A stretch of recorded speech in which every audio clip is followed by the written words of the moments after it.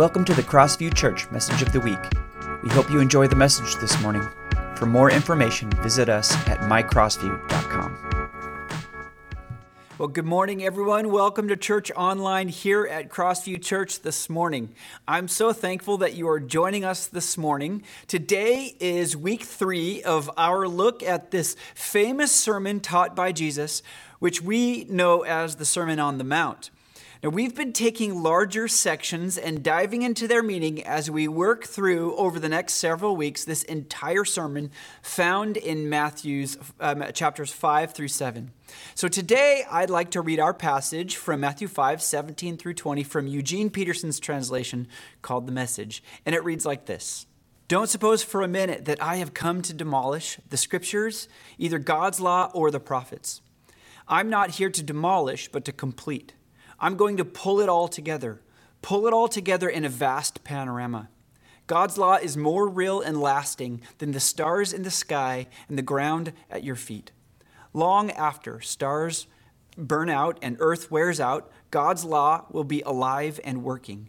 Trivialize even the smallest item in God's law, and you will only have trivialized yourself. But take it seriously, show the way for others, and you will find honor in the kingdom. Unless you do far better than the Pharisees in the matters of right living, you won't know the first thing about entering the kingdom. This morning, as we continue our series, Jesus again doesn't disappoint in terms of saying something that is unsettling to his hearers. And if you'll remember, Jesus started out his well-known teaching with what we call the Beatitudes. He was describing for his hearers and for all of us kingdom tendencies, and he was holding them up against and challenging the predominant cultural values of his day. It was and is certainly challenging, especially as we ask the question, do these tendencies describe me? Do they describe our church? Do they describe our community? These are the tendencies that Jesus shared. Blessed are the poor in spirit. Blessed are those who mourn. Blessed are the meek. Blessed are those who hunger and thirst for righteousness. Blessed are the merciful. Blessed are the pure in heart. Blessed are the peacemakers. Blessed are those who are persecuted for righteousness' sake. Blessed are you, he says, when people revile you and persecute you and speak all kinds of evil against you falsely on my account, he says. Rejoice and be glad, for your reward is great in heaven. Then, if you'll remember last week, Jesus followed the Beatitudes with 2 metaphors about our role in the world. And they were powerful metaphors that we're to be like salt and light in the darkness of our world, that we're to be influencers of this world, truly transformed into the image of God and having a huge effect in our communities, doing what we can to be witnesses of Jesus that can't be ignored. It's exciting stuff. I hope you find it exciting as well. So what Jesus does following the teaching on salt and light is incredible. He gives his hearers some very important perspective that will actually help them and help us wholeheartedly live into what he's asking of us. So are you ready? There are 2 things that we should pay attention to in what Jesus highlights next. So again, back to the scriptures. Jesus says, don't suppose for a minute that I have come to demolish the scriptures, either God's law or the prophets. I'm not here to demolish, but to complete. I'm going to put it all together in a vast panorama. A panorama. I love that language and that image because in a panorama, you get to see a lot more than just the regular image, right? A panorama is like the context for what is only a part of the scene that we're looking at. Like a mountain, but in a panorama, you get to see the mountain's setting as well. And this is exactly what Jesus is trying to do. He's trying to give more context to what he's beginning to teach. And he begins by telling his hearers that he had not come to abolish the law or the prophets. For us, in a very broad way, we might understand that as most of what's in the Old Testament. Jesus is clarifying his relationship to the story of God and God's people from the very beginning. And this is important for us to understand. From the very beginning of his ministry, people had been struck by Jesus' authority. What is this, they would ask, right? Is this a new teaching? In just a few verses, Jesus is going to say things like, well, you've heard it said, but I say this to you. So it was natural that many people were asking what the relationship was between Jesus' authority and the authority of the Jewish scriptures. You know, we even do this sometimes today. I'm sure that you've heard, like I have, I've heard more than once that the Old Testament doesn't matter as much as the New Testament, right? Or I've heard churches say that we're a New Testament church, possibly meaning to the exclusion of the Old Testament. Now, I just want to make clear that we are a church that values the whole Scripture, Old Testament and New Testament. And Jesus does too, and this is exactly the point that he's making. In 2 Timothy 3:16, it says this, all Scripture is inspired by God and is useful to teach us what is true and to make us realize what is wrong in our lives. It corrects us when we are wrong and teaches us to do what is right. The attitude of Jesus to the Jewish Scriptures was not one of destruction or discontinuity. He summed up his position in a single word, fulfillment. That Jesus is putting his ministry in context. He's showing us the beautiful panorama of how Jesus is deeply connected to the story of God's unfolding grace from Genesis right up to this moment with his disciples and the other followers sitting on this hill. It's incredible. It's powerful. The Old Testament, the law, the prophets are all part of shaping the narrative, the culture, and the character of God's people and his church over geography and time. And Jesus doesn't come to start something brand new, but to see it fulfilled. One commentator I read this week wrote, Jesus Christ makes clear that he is not contradicting the law, but neither is he preserving it unchanged. He comes to fulfill it. In other words, he will bring the law to its intended goal. So what is that intended goal? Well, I'm glad you asked. See, Jesus is trying to move our understanding of God's law away from behavior modification only to that of the transformation of our heart. Jesus comes to fulfill the law by reminding us of what God has been doing and how God has been shaping his people. He just spent the first part of this sermon by describing the heart set and the mindset of what his followers, what you and I should look like. So God's intention is that the kingdom of God and its tendencies be our primary worldview and the primary way in which we act in the world. Jesus is the embodiment of that on display. And the cool thing for us here is to realize that this isn't new. The panorama is Jesus reminding his people, listen, this has been my heart from the very beginning. Do you see it? And I could just imagine lights going on and aha moments happening for the disciples or maybe the people who are listening. Maybe they're saying, I knew this, but we get caught up in the law or this other way of living.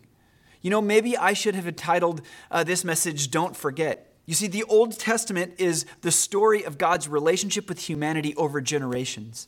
God needed a people through whom mercy and love and forgiveness and faithfulness, God's very righteousness would be evident in the world. From the beginning to the end, the Sermon on the Mount addresses these tendencies that make God's way evident. And Jesus says it actually works. And it has real power in this world. And this sermon is getting really good. Because Jesus is pointing out that God has been at work for generations to develop a people with these kingdom tendencies and this particular kingdom outlook. For generation after generation, God has been trying to weave his character and his nature into the heart of his people. Incredible. So don't miss the point. Jesus is saying, I've not come to start something new. I'm the fulfillment of what God has been working toward over time and space for generations. Don't forget who you are and where you've come from. This is your story. This is my story. It's the story for our children and our children's children. Amen? So part of what's unsettling about this is that Jesus is saying to be his follower actually means some hard work. It means that there are qualities and tendencies that reflect the heart and mind of God's people. And there's a transformation that needs to happen to reflect God's attributes in our daily life. And we're connected to this rich history. There is a way of life, an invitation of grace that rejects sin, that receives forgiveness and accepts healing and new life. The unsettling part can be that when we realize that we've not done the work that is needed, or we've not opened our heart to the work of God's Spirit and grace to shape our hearts. Again, in Matthew 5:18-19, it says this, I'm not here to demolish, but to complete. I'm going to pull it all together in a vast panorama. God's law is more real and lasting than the stars in the sky and the ground at your feet. Long after stars burn out and earth wears out, God's law will be alive and working. I hope you hear that in the connection with heart transformation. John Wesley preached in one of his sermons. He said this, the law of the heart stands on an eternally different foundation from the ceremonial or ritual law, which was only designed for a temporary restraint upon a disobedient and stiff-necked people. Whereas this was from the beginning of the world being written not on tables of stone, but on the hearts of all the children of all humanity. God has been working a DNA into the heart of his people to reflect kingdom tendencies, and Jesus hasn't come to start something new, he says, but to fulfill what God has been working on and doing for a long time. So therefore, we have this rich history in the scripture where we can find our community being shaped by the power of God, the work of salvation through Jesus Christ, and the guiding and leading of his Holy Spirit. So this brings us to the second part of this passage, and we need to pay attention to this too. Jesus says in Matthew 5, verse 20, unless you do far better than the Pharisees in matters of right living, you won't know the first thing about entering the kingdom. Okay, so now it's like, hold on, Jesus. We've got to do better than the Pharisees in matters of right living, or we don't know the first thing about entering the kingdom of God? That sounds tough. It's unsettling. So what is Jesus saying here? So remember, the Pharisees were a group of people who were famous for their rigorous attention to following the letter of the law. Obedience to following the letter of the law was the primary passion of their lives. They calculated that the law contained about 248 commandments and about 365 prohibitions, and they tried to keep all of them.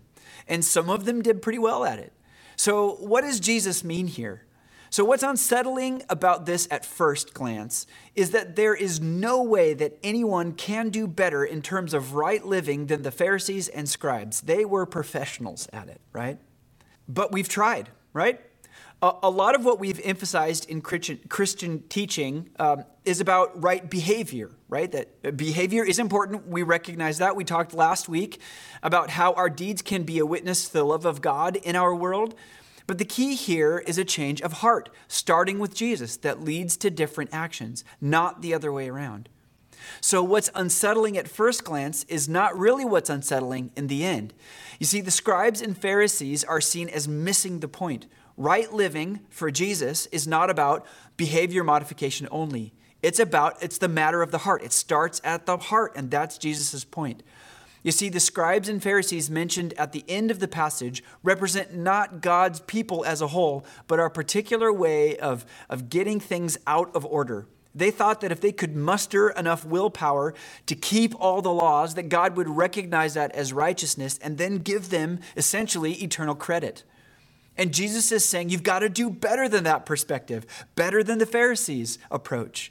It starts with the heart through faith in Jesus. That's where it begins, and it leads to real life change that will be a beacon in this world. Jeremiah 31:33 says, I will put my law within them, and I will write it upon their hearts. And so how is God going to do that? Well, in Ezekiel 36, it says this, for here's what I'm going to do. I'll pour pure water over you and scrub you clean.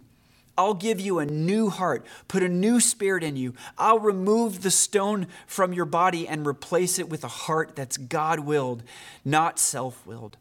I'll put my spirit in you and make it possible for you to do what I tell you and to live by my commands. You'll once again live in the land I gave your ancestors. You will be my people, and I will be your God. Incredible. So Jesus' statement clearly unsettled his hearers because the Pharisaic righteousness was certainly front and center in their culture. But the answer is that our righteousness, through heart change that Jesus brings, far surpasses the righteousness of the scribes and the Pharisees in kind rather than in degree. It starts with the heart. So how's the condition of your heart this morning? Are there areas of life where Jesus might be unsettling you as you think about what drives your daily actions? Are you embodying the character, nature, and perspectives of people of Jesus that God has been shaping for generations? Do you find your story along with the story of Scripture? As we come to the end of this message, the whole point of this passage is to recognize first that Jesus is the culmination of God's unfolding grace from beginning to end, from Genesis to Revelation, from Old Testament to New, from then until this moment now. Second, that God has been at work for generations upon generations to develop a people with these particular kingdom tendencies and kingdom outlook. That God has been trying to weave his character and nature into the heart of his people, which now includes you and me. And finally, that God's concern is that we will be a people who start with heart change that comes through faith in Jesus. And that type of transformation will lead to a life of significant impact in the world around us as we daily live out God's love and compassion to other people. You see, God's aim in giving the law and the prophets to Israel and then fulfilling that law in the person of Jesus was not just to produce a collection of heroically righteous individuals, but to shape a faithful community that would be a light to the nations. So as I end, I want to end with another quote from John Wesley, and he writes this: "There is, therefore, the closest connection that can be conceived between the law and the gospel. On the one hand, the law continually makes way for and points us to the gospel, that is Jesus. On the other hand, the gospel continually leads us to a more exact fulfilling of the law. The law, for instance, requires us to love God, to love our neighbor, and to be meek, humble, or holy. We feel like we are not sufficient for these things, that with humanity this is impossible. But we see a promise of God to give us that love and to make us humble, meek, and holy." So he continues, "We lay hold of this gospel. It is done to us according to our faith, and the righteousness of the law is fulfilled in us through faith, which is Christ Jesus." So I want to encourage you just to give your heart to Jesus this morning. As we let this incredible sermon that Jesus preached remind us of who he is, inspire us to embody his way and live our daily lives with hearts changed and transformed by his loving grace. Do you feel that need this morning? If you do, don't wait and don't hesitate, giving your heart to Jesus in faith that he is the loving Father and Savior who has been working from the very beginning of time to this moment to redeem you, to restore you, to give you hope, to offer you forgiveness, a new way of life, to give you purpose. There's nothing like faith in Jesus Christ. So I just want to encourage you. If the Lord is leading you to, there's a way to respond. You can respond online. Right now, you can send me an email, kyle@mycrossview.com. Reach out and let us know. Give your heart to Jesus. It is an incredible journey and filled with purpose and love like you have not experienced before. Let's pray together. Heavenly Father, I'm so thankful for your work throughout the story of Scripture, this idea of unfolding grace from the beginning to the end, from the beginning until this moment right now, all culminates in the person of Jesus. I thank you for this reminder, this panorama of connection about who Jesus is, what Jesus does for us, what you've been doing for us, God. I pray that we just give our hearts to you, whether that's for the first time or in new and deeper ways this morning. We thank you that the righteousness that you call us to starts with heart change and then leads to a life of love and compassion for those around us. Deepen our love of you this morning. Widen our fascination with Scripture this morning. Call us to the intimacy of prayer, of worship of you, and reading your scripture. We just thank you for all that you've done. May we be people that embody this lifestyle that you've called us to, embody this way of life, and be a beacon of hope in the world around us. And we love you, Jesus, and we praise you in your name. Amen. Let's continue to worship together.